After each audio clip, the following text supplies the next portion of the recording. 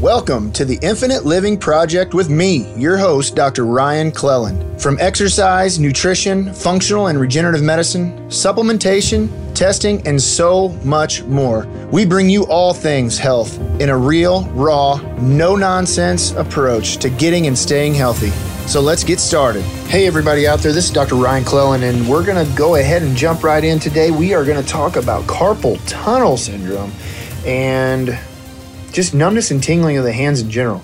So a lot of folks out there, they think they get this carpal tunnel when their hands are numb, and you have to understand what that even means. So I'm going to break this down. So you have 5 fingers on your hand. So look at your hand right now. You have 5 fingers. So if you have carpal tunnel syndrome, the fingers that should be numb, and the only fingers that should be numb, are going to be your thumb, your pointer, and your middle finger. All right. If the other 2 fingers on your hand are numb, this may not be carpal tunnel syndrome. Now, I'm not going to say it's 100% not, but it probably isn't if it all came on or it all comes on at the same time. And the reason being is because of what nerves actually work on what fingers. So the thumb, your pointer, and your middle finger are all done by the median nerve, whereas your ring finger and your pinky finger are all done by the ulnar nerve. And so if you have all 5 fingers, then you can obviously see where the median nerve and the ulnar nerve are playing a role. And if that's the case, the ulnar nerve does not go through the carpal tunnel. So if you're going to go in there and you say, hey, cut my carpal tunnel, and you have numbness in your entire hand, you probably won't see the results that you want to see. Also, too, what a lot of folks are seeing, even when they do get that surgery, the scar tissue ends up causing carpal tunnel again. And so there's a lot of different options that you can do. I mean, you can do anything from, let's back up. So not only can the carpal tunnel be an issue, but also if you look at some folks' hands or look at your hands. So let's say you have carpal tunnel, or you don't want to have carpal tunnel and you're afraid you're going to get it. So one big thing that I always do when I look at someone's hand is look at their thumb. So if their thumb, your hand should be flat. When you open up your hand, it should be perfectly flat, or even extended to a point where your thumb and your fingers are actually posterior to the palm of your hand. Okay? So the reason that this is important is because your hand should be able to open up wide. Because if you can imagine, that median and ulnar nerve flows right up through the palm of that hand and starts to innervate all your fingers. So what happens is over time, that thumb will start to cave in on that palm. The main reason, at least in my opinion, is a couple things. One, that bone starts, the thenar, the bone that actually is attached to the thumb that goes down to the wrist, starts to become arthritic. So it starts to tighten up. Also, too, because we've been using our hands and gripping so much, what happens is that muscle, that thenar muscle that is right there by the thumb, the pad of the thumb basically in the palm of your hand, it gets so hypertonic and so tight that it will actually pull your thumb joint over. And so you can end up where your thumb is actually almost sitting in the palm of your hand and you can't open that up. Well, what do you think is going to happen if that thumb is basically firing and it's tightening up over the palm of your hand? It's going to cause potential nerve entrapment in there, right? And so for one thing, you need to make sure that your thumb is open. And if it's not, what you can do and what you need to do is you need to basically use your other hand if you can, and you need to massage that muscle. You need to start working that muscle. Use the palm you've got to get that thumb to open up. You've got to have that hand open up. If not, you may be screwed already, and so you just got to take your time. You got to start working that thing. All right, so that's one. All right, that's one of many, but we're going to talk about a few. That's a big one because, again, a lot of people, as you see, as they age, that thumb starts coming over. Then let's move up the hand. Then we have the carpal tunnel. Potentially is an issue. A lot of times it's not, but potentially it is. So, and then also, too, when you have that, you also can look up into the forearm where you have all those muscles, right? You're going to have your extensors and your flexors, your wrist extensors and your wrist flexors. So what can you do for this? One, you can do some flossing. So what I mean by that is basically you're going to take your hand. This is going to help that nerve root all the way up to the neck, is where you take that hand, extend the arm, extend the hand, and then you look away. you actually physically look away from your arm while you're extending your hand and your arm. And I'm actually doing it, so if the sound is screwed up, that's why.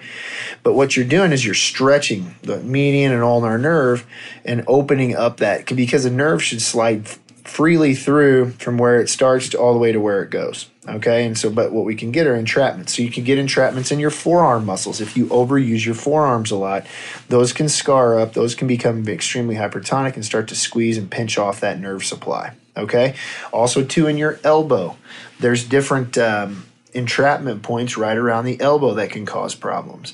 And then also in the insertion of the muscles around it. So, you know, in the ulnar nerve, you can get some issues right in the insertion of the tricep.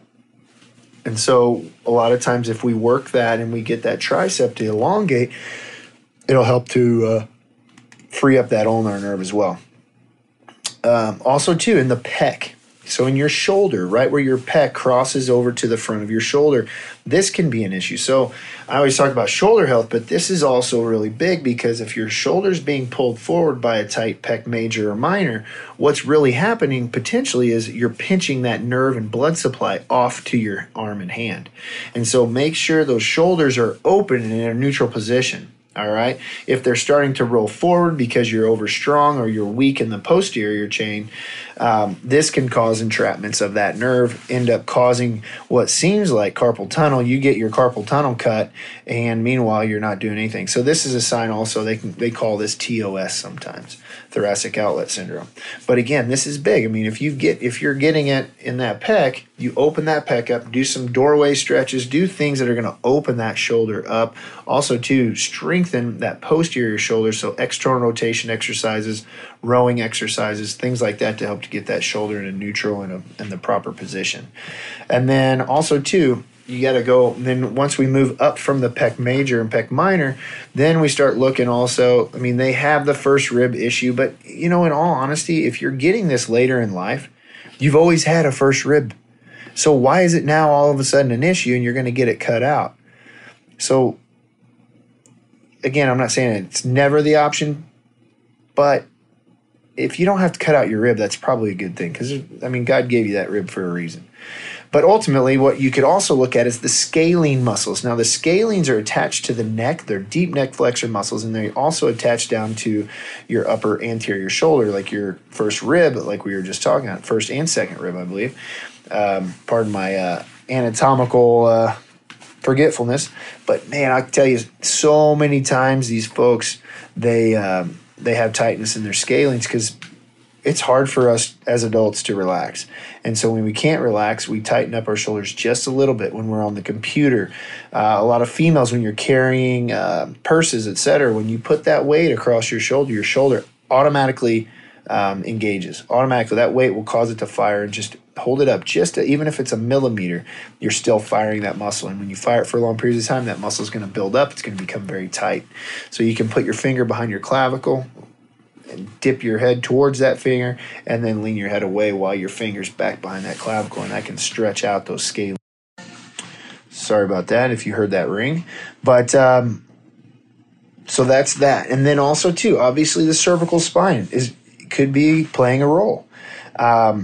Does this mean automatically that you need to have surgery? Abso-freaking-lutely not.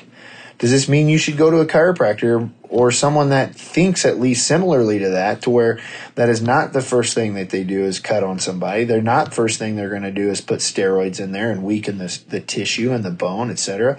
You need to go make sure that everything's moving properly, because inflammation will basically build around non-mobile joints. So if your joints are not moving properly, maybe because your scalenes are locked up, maybe because you were in accidents and you have scar tissue built around there, who knows? But you need to make sure that cervical spine is moving properly. Even if you have disc bulges do not, or herniations, do not automatically mean, one, that it's going to cause a nerve problem, two, that it's going to be painful, and three, that it needs to be addressed in a surgical or a drug fashion. That is not the case. I'm not saying it's never the case, but it is never the first way I would go, ever, without a doubt. So, again, and I don't care if you come to me as a patient or go to the person right next door to me. I don't care. But do not go and look and try to figure out if you're missing corticosteroids in your neck and that's why that nerve is hurting. That's not the case.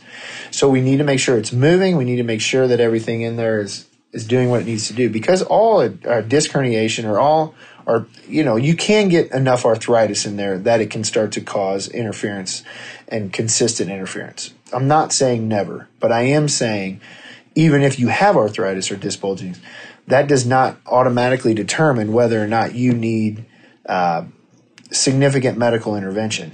All right. And then also, too, one thing that a lot of people don't realize, and honestly, I never even understood this until I got into practice and started actually working on people on a regular basis. You could have degenerative change in your neck, disc bulging, everything, all the stuff that I just talked about, but that not be the problem. Sometimes, and a lot of times now, what I'm seeing a lot of times with the folks with numbness and tingling in their hands and arms is what they're actually having is they actually have a trigger point around the shoulder blade, around that scapula. And why does that happen? Well, because most people's shoulders don't move the way that they should. And so if your shoulder doesn't move the way that it should, or if you put it in a bad position for long enough, you're going to get trigger points around that scapula in your rhomboids, in your thoracic extensors, etc.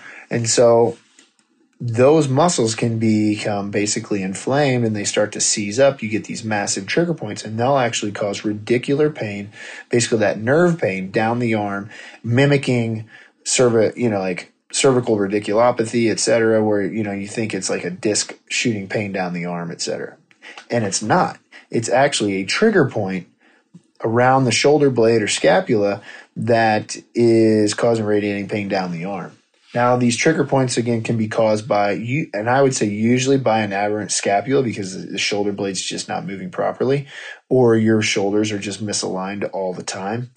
Or it could be some cervical, basically your neck has referral patterns and you can get trigger points down through that medial part of the thoracic spine right in between the shoulder blades from disc and facet issues. Basically, your body will refer pain down into those shoulder blades. So just some things to know about. I know there's a lot of information there, but the big picture is, one, don't think because you have that you are an automatic surgical candidate, because, again, how the pain pattern is really can help determine where the problem is.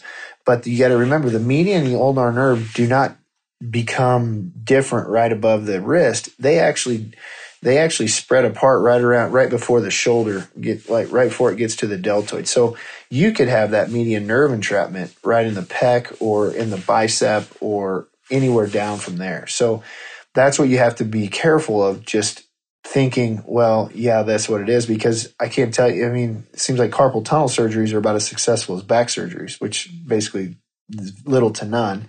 And it's because most of the time it's not a carpal tunnel issue. It's more of a restricted issue somewhere else up and down that chain along that median and ulnar nerve. So I hope this helps just give you a bigger, bigger idea of this, how complex this is, but also too, it doesn't have to be always, I just hate when people just rush into, well, I have to have this is what I have, so it's surgery, because I've had a lot of people that have had surgery and I wish that they would have came to me first, because and there's a lot of people out there that know this information, and if they don't, then shame on them. They shouldn't be treating musculoskeletal issues. So I hope this is good information for you. I hope this helps you or someone that you love. And please share this. Sharing this is the best way that we can help to prevent an unnecessary surgery and just help people do what they want and love life and fulfill whatever it is they want to fulfill in their world. So have a great day. God bless you all. And we'll talk to you soon. Stay tuned. This episode of the Infinite Living Project has ended, but be sure to subscribe to hear the latest and greatest health and wellness information on the face of the earth. And please don't forget to rate and review so we can continue to bring you and your family the best health content available. And one last request, please, if you know other people out there that are eager to learn and eager to hear just great quality health information, please share this podcast with the people that you love and care about. God bless and have a great day.